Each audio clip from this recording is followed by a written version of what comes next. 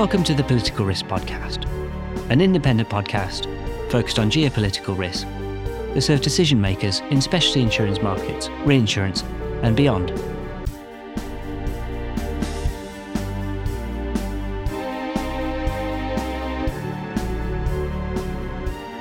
I'm your host, David Benyon, and I'm joined by best-selling author Michele Wucker. A strategic advisor and global economic policy expert, Michele coined the term Gray Rhino as a call to decision makers to improve how they respond to obvious, probable, impactful risks. The Gray Rhino has been referenced in countless governmental and international policy debates, from the World Economic Forum to NATO, and by US senators writing to the US Federal Reserve. Also, in a Japanese jazz single, and by K-pop phenomenon BTS.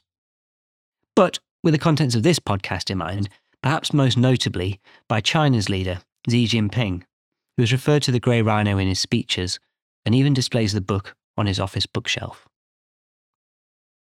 Michele is founder of the Chicago-based advisory firm Gray Rhino and Company. A former media and think tank executive, she draws on decades of experience in global finance and economics. She works at the nexus of policy, behavioural science, and business strategy. Michele's 4 books include the influential global bestseller The Gray Rhino and its sequel, You Are What You Risk. Michele, welcome to the podcast. Delighted to be here. Thank you. Michele, the Gray Rhino has so many applications. Just a cursory Google search brings up results as diverse as cyber attacks, climate change, the US debt downgrade, semiconductor manufacturing. Are you also adding geopolitics to the Gray Rhino's lengthening list of applications?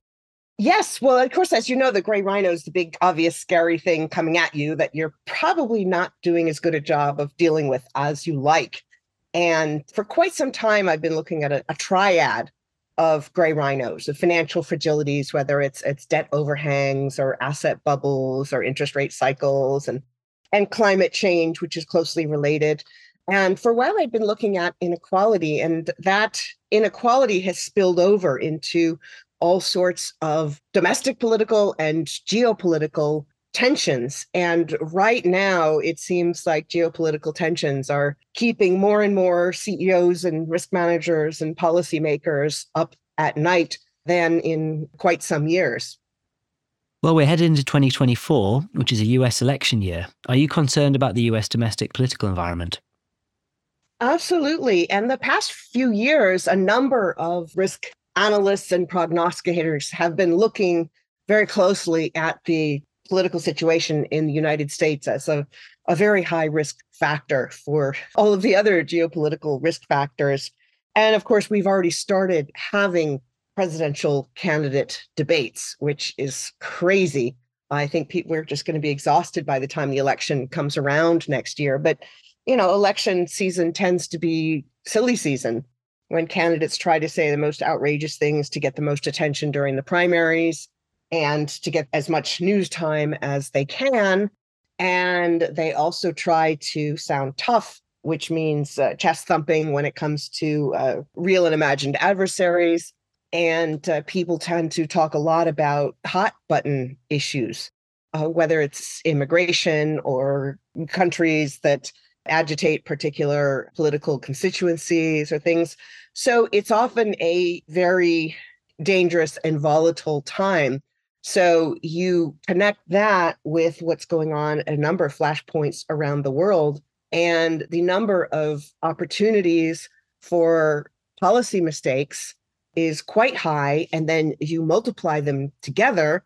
And as in the English language, for the word for a group of Gray Rhinos is a crash, I think it's quite appropriate to apply in this situation as well, because when you have multiple things going wrong at once, it's not just 1 + 1 + 1 = 3. You often get magnified events and huge surprises, the sort of things that you can't predict that the Black Swan refers to.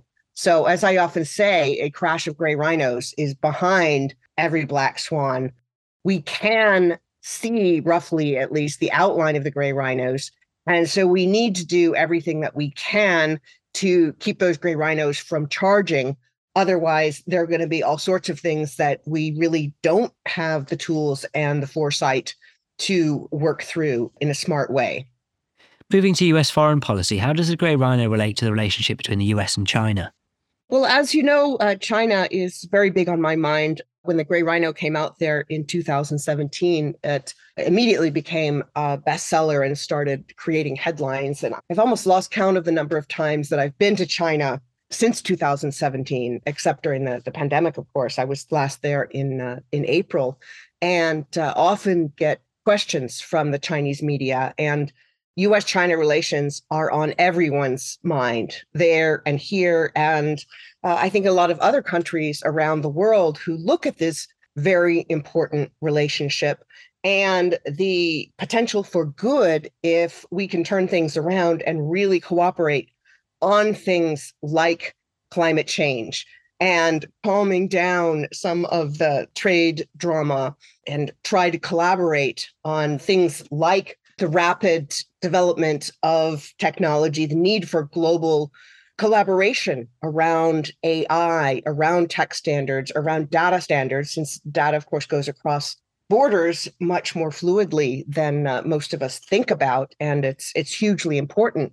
But there's also a lot of potential for damage if we don't turn relations around to a better direction, particularly in an election year in the United States, where a lot of candidates are trying to outdo each other on how tough they are on China. And, in China, people pay a lot of attention and there's often a response. And when both countries are pushing each other's buttons, there's a lot of room for policy mistakes. But as I often say, a weak China is not actually in US interests, and a weak US is not in China's interests. Strong and stable economies in both places are the best outcome for both countries and for the world.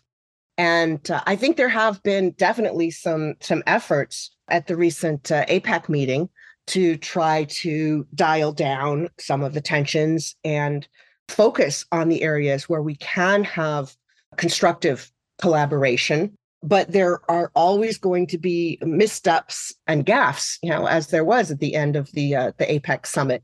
But we are seeing lots more regular meetings between senior US and senior Chinese officials, which is very, very promising. So I think we can't take that relationship for granted. I think that the potential for getting it right is huge, and the potential damage from getting it wrong is beyond what we can even think of. With all the political talk of de-risking and decoupling, what do you think this means from a business perspective? I tend to be on the side of engagement, no matter what. And I think that the most possibility for constructive change comes from engagement. And this whole debate over de-risking versus decoupling is kind of nonsensical to me. Because, risk is a choice. People often think about it in very different terms. Like, we don't even share the same definition of risk. But for me, taking a risk means making a choice, which means there are two sides of something. So de-risking, does that mean get rid of the bad risks, but also the good risks? It's not even clear to me what that term means. And I suspect that that's on purpose. There's lots of talk of decoupling with China in supply chains, but what's actually happened is those supply chains have diversified and become more complex. And often China is sending the first part of the supply chain to a third country. And so we're seeing more trade with countries like Mexico, which I just saw, if this is true, just surpassed China as the biggest trade partner. So you're seeing changes in patterns of supply chains. I think in general, diversification of supply chains makes a lot of sense. Apart from any geopolitical issues, we're seeing more natural disasters. We're seeing more interruptions of all sorts of kinds. And so diversification of supply chains makes as much sense as diversification of your financial portfolio. It's pie in the sky to think that we could completely or a majority decouple, because it's just the ties are too deep and strong. And I think that's a good thing. I mean, the idea that countries with McDonald's don't go to war to each other has been disproven. But I do think that the general principle behind that, that countries that have strong economic and business relationships with each other are less likely to go to war with each other. And I think a lot of the talk you hear right now about, oh, we're already in a third world war and China's part of it is nonsense, is not particularly constructive. I don't think that this hawkish tone makes sense on any side. I think there's so many things that we can focus on where there is opportunity for cooperation, and those are where we need to be focusing. I was just seeing some of the reports from NVIDIA and seeing that they're expecting significant losses on an ongoing basis from the export prohibitions to China. And at the same time, you're seeing lots and lots of more technological breakthroughs from China, which people in the West tend to dismiss. But I do think that eventually this prohibition on certain exports is not going to have the effect that it is intended to. And I think that it's going to have negative effects on cooperation between the two countries. So I think the role for business is to engage constructively, in their own supply chains. If there's something going on that they don't like, I think it's imperative for businesses to ensure that third-party suppliers, that everyone who is in their supply chain is taking seriously human rights and environmental laws and things like that. So companies do need to do that and not try to wash their hands of it. At the same time, I think it's important for them to be public about the importance of constructive diplomatic engagement. And there are lots of cynics out there, and I'm not rosy-eyed, but I do think that engagement is the best path forward in 99% of the cases. So, Michele, what's your take on the rather dramatic fall in foreign direct investment into China we've witnessed in recent months? I think that there are a lot of political reasons behind that. I also think that we are seeing a cyclical change in the Chinese economy when for so many years, growth was so strong that businesses were just falling all over themselves to get in. And just as any country that has grown based on debt, you're going to have to see a change in the business cycle at some point. It's happened in Japan. It's happened, in the US over the years. It's happened in Europe. It's happened every place. Economic cycles are what they are. And China, to its credit, has made a concerted effort to keep its debt situation from spiraling out of control. When I go to China, there's lots of talk about Minsky moments, the point at which debt becomes unsustainable and things go out of control. Their use of the Gray Rhino metaphor and framework in China has been applied in part to this question of financial risk, of over-indebtedness, of asset bubbles.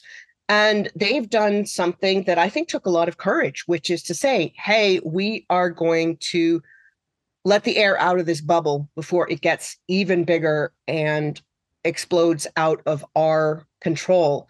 And I think a lot of the Western media has really misunderstood that.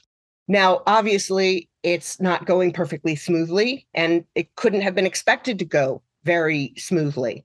But I think that Chinese policymakers were right to look at the debt dynamics and say, hey, the sooner we get this onto a sustainable path, the better off we are.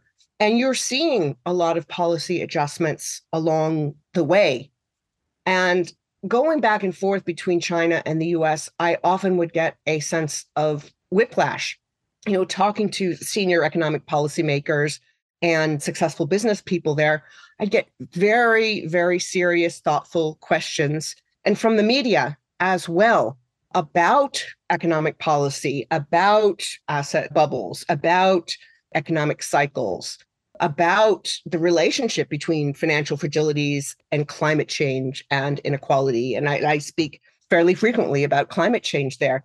And so I get a lot of these very thoughtful questions. And then I come back to the United States, and the attitude often is asset bubble? What asset bubbles? Let's pump some more air into these asset bubbles that don't really exist. So I think that there's a very different attitude towards financial risk, towards risk in general in China, a lot more awareness and a lot more willingness to step up to it. And at the same time, a lot more ability because of the difference in form of government. But I do think that China's government is considerably more responsive to the people than most Westerners give it credit for, just as I think the US and other Western governments often are less responsive than we give them credit for. You just have to look at some of the opinion polls in the United States as to what public opinion is on all sorts of issues, from gun control to healthcare to all kinds of things. And then you look at the decisions that Congress is making, and I'm sure seen some of the statistics that show that our representation is not equal in the United States, that some parts of the United States are much more heavily represented, even though they've got smaller populations. So it's really not one vote, one person here. And that's why you see often this big gap between the decisions in Congress in Washington and what the public opinion polls say in the US. And democracy is messy, and that's often a good thing, but it often means that making some of the harder decisions is not as easy as it should be. And that's why you see a lot of silly season discussion and cultural wars and nonsensical things, rather than Congress really getting down to work and saying, hey, our infrastructure is not what it should be. Hey, our education system is failing. Hey, there are big parts of the country that are not engaged in the economy the way they ought to be. Hey, we've got this tax situation where a lot of the very richest people are paying a much smaller share of their income than other people with much smaller disposable incomes. And that is getting in the way of economic growth. No political system is perfect, but I think that it's worth every country looking and seeing how their own system could be improved, how their own decisions could be improved, and how the capacity of their policymakers could be improved. On the perception of risk, whether that's from a monetary policy or to political volatility or the culture wars, the QE of outrage is a term that you've used before. Are we living in an age of outrage? Absolutely. Well, of course, coming from a financial markets background and economic policy background, I've spent a lot of time talking about quantitative easing in the financial markets and the unintended side effects of financial quantitative easing, money printing, loose monetary policy. And I think we've got a parallel in the political situation. There has been a quantitative easing of outrage in that you turn on the news at night, and whether it's Fox or MSNBC, you are seeing people spewing out outrage about what somebody said, tearing apart some tiny little statement or any sort of thing that the opposite political side said. There have been a number of polls showing that crazy high percentages of Americans believe that the opposite political party is a serious threat to the country. And if you think about a country being made of people who come together to share the burden of protecting each other from certain shared risks, if you can't even agree on what the basic risk is, it's hard to argue that you are one country. And we've heard about Red America and Blue America, and that's quite dangerous. And you'll hear people sometimes talking about any politician with just a general feeling of disgust, but you can't get them to pin down any particular reason, any particular policy thing. It's just, oh, well, just, whether it's the Clintons or Trump or Biden or Marjorie Taylor Greene. And some of these people, the latter of which I think is not really the model I would like to see of how an elected official behaves. But all too often people are focusing on the outrage rather than on what they have in common and what we should be working together to achieve. Let's move on to the geo in geopolitics, to geographic as well as cultural influences. Was this important to you when you wrote You Are What You Risk? So You Are What You Risk really grew out of the Gray Rhino from questions people would ask me on the road. And one of the big things was this whiplash effect between China and the US. When I would go to China, people really knew what I was talking about. They connected immediately. It's been a huge bestseller there. When I go in and out of events, I need people with me because there's a surge of people who want autographs and selfies. And, it's really gratifying, but really surprising. And so I asked people, I said, well, what is it about why the Gray Rhino has taken hold in China? And the best explanation I got was from someone who said, you gave us a way to talk about something that was already on our minds. And so I started looking at a lot of the research on risk perceptions and differences between countries, between cultures. And it's absolutely fascinating. There's even some research showing that different languages predict how you're going to save money or see other risks, depending on how they use the tense in the language. And I also looked at Ipsos polling agency has a misperceptions index, which measures the difference between how likely something is to happen by whatever empirical methods that they use and how likely people think it is. And it also measures people's confidence in their response. And often the people in countries that were most confident about their response were the most likely to be the farthest off from the correct answer. Similarly, the Lloyd's Register Foundation has a wonderful, wonderful project, the World Risk Poll, that looks at countries' experiences of losses and their fear of experiencing that loss in the future. And they look at the gap and the sort of the worry index. And it's fascinating to see how different it is all around the world. Some of it is, as you might expect, some of the poorest countries are also the most likely to experience certain losses, and they're also the most worried. That makes a ton of sense. But on other issues, it's all over the place. And there are differences based on religions, on cultures, particularly between collectivist and individualist cultures. Also on the differences between how people perceive and respond to risks as individuals versus when they're in a group. In Western cultures, often when people are in groups, they are more likely to conform to, say, gender stereotypes than if they're on their own. And so that really said to me that a large part of the decisions that we make, the risks that we take, are influenced by things we're not even aware of. So that's why it was so important to me to look at these cultural influences. And I looked at countries as well as people as a combination of your innate personality or your culture, your lived experience or your history, the risks that you've taken, the things that have worked out, the things that haven't, the shocks that you've experienced. And then the third part, which is where I spend the most of my time with clients and thinking about, which is what are the processes, the habits, the policies, the environment that you can create to encourage making good risk decisions and discourage the bad ones, to encourage more innovation or education, entrepreneurship, and to discourage the moral hazard, the speculation, the crime, and also the risk of inertia, because doing nothing is more of a risk than most people give it credit for. It's fair to say that different countries then have very different risk perceptions. Absolutely. And they're completely different sets of policies. They could be around bankruptcy, around access to credit, around how education is financed. Some countries have funds that support small businesses or startups, and others don't. And so it's really a big ecosystem. And some countries have a much greater fear of failure, which of course means that you're not going to have as much of an innovative culture.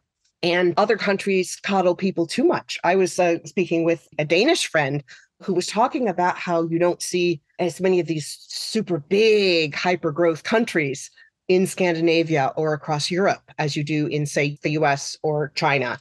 And it's really interesting. I mean, people have a different idea of what's enough, of whether to take hyper risks in order to get hyper returns.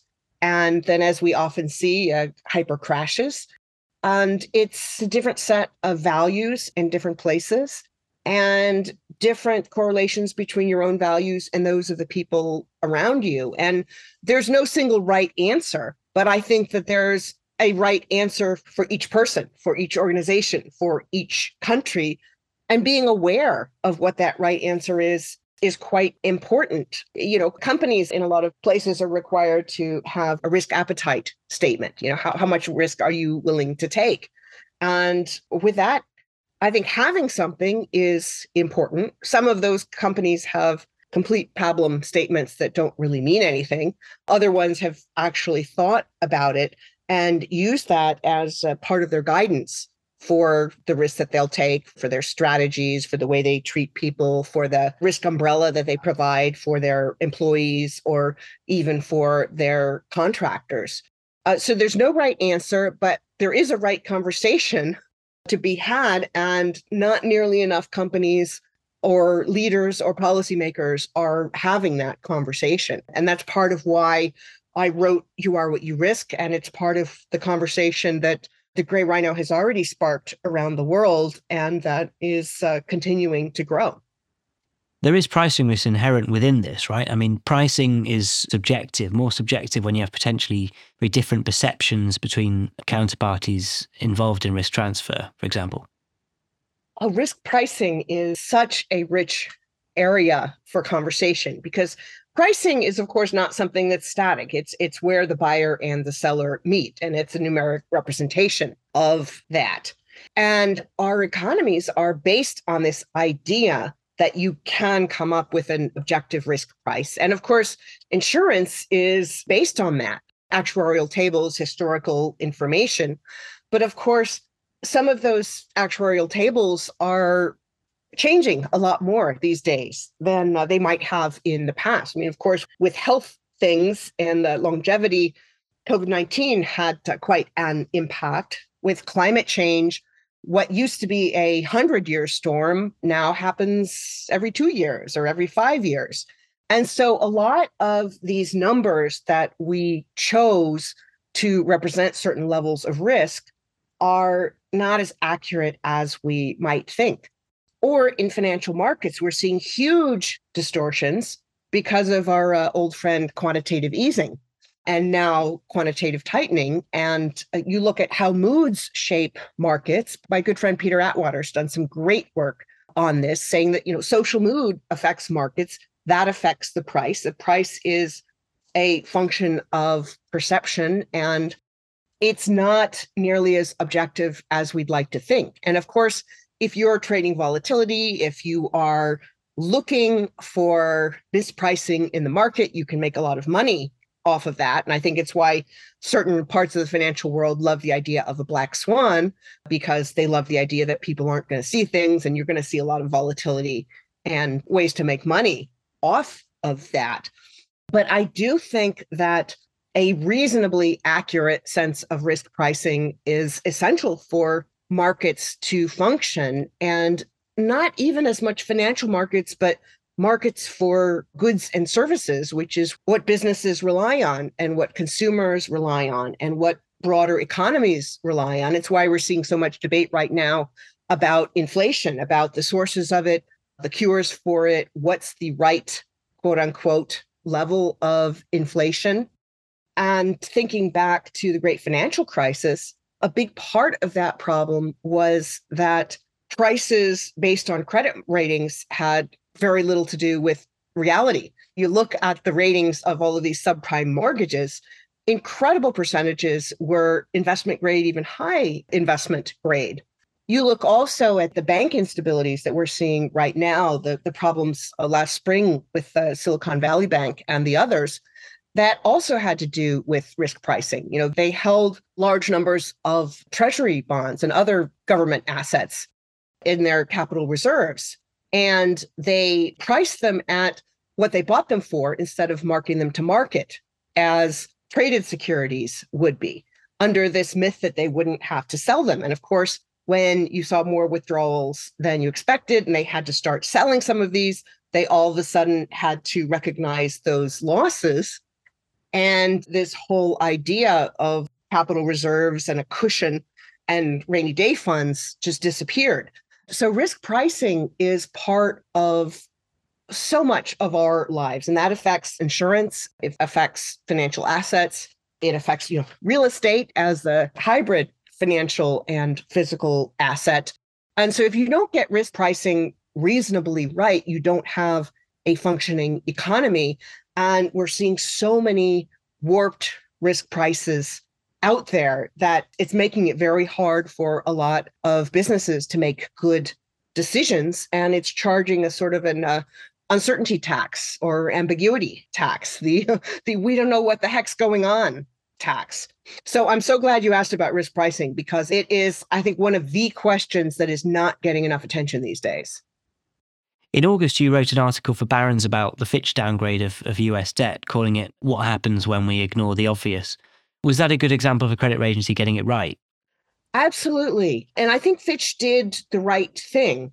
They got a lot of heat for it, but I do think it was the right call, because you look at the numbers, you look at the fact that the US came within a hair's breadth of default for no good reason other than our political dysfunction. And you can't say that a country is the gold standard of creditworthiness if you have its elected officials, elected lawmakers, making stupid decisions out of sheer spite for the other party and desire to make headlines for being the most outrageous person.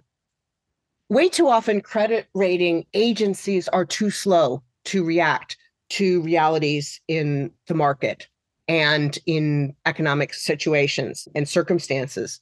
And some of that has to do with how they're compensated. There's a strong incentive for them to be friendlier to the entities they rate than those entities might deserve. But I do think that if credit rating agencies were more proactive, we would see bubbles starting to recede sooner. We would see smaller financial crises. We would see a lot fewer really unhappy investors, though maybe a lot more unhappy volatility investors. And we're back onto this question of debt within the US and the Chinese economies. How do you think our portrayal of China and the US compare for this issue? There's a narrative in the Western media that likes to take whatever development that happens in China and talk about how much better our system is than theirs, that I think is often a flawed narrative. I mean, I think it's inevitable with any kind of bubble that eventually you're going to have to work it out. And the real estate bubbles are something that Chinese economic policy makers have been worried about for quite some time. I think we are starting to see now just how far that reached across the economy, to provincial government finances, to everybody who depended on that, and to broader economic growth. But we have a financialized bubble of our own in the US economy.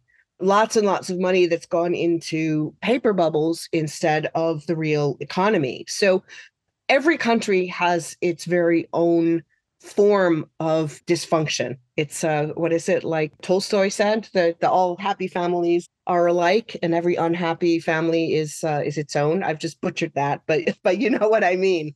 So I think that China was right to recognize that the property bubble was getting out of hand. They have not handled it completely smoothly, but I think that to have a smooth shrinking of the bubble is an unrealistic expectation. So it's something that was going to be difficult. But I think the calculation is that if they didn't try to let the air out of the bubble now, it was going to be even worse down the road. And I think that they were right in doing so, even though they're now dealing with some of the unintended side effects, unexpected side effects, some that are bigger than they expected. But I think this whole idea that you don't have to wait for a bubble to pop by itself is something that Western policymakers could learn from. And so the lesson is not, oh, China screwed it up. The lesson is, this is really hard. And it was inevitable that China at some point was going to have to unwind some of the debt dynamics. And I think that there are some debt dynamics in the United States that we haven't yet begun to deal with.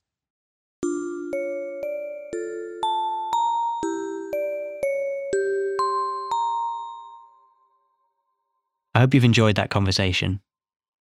Now, as we head into the holiday season with Christmas rapidly approaching, this has been the last episode of the Political Risk Podcast for 2023. Thank you for listening, and I hope you can all take a well-earned break over the holidays. I wish you a very Merry Christmas and a Happy New Year. I'll see you back in January. I've been your host, David Benyon, and my guest was Michele Wucker. Production was by Peter McGill, and my cousin Lawrence Durkin provided the music.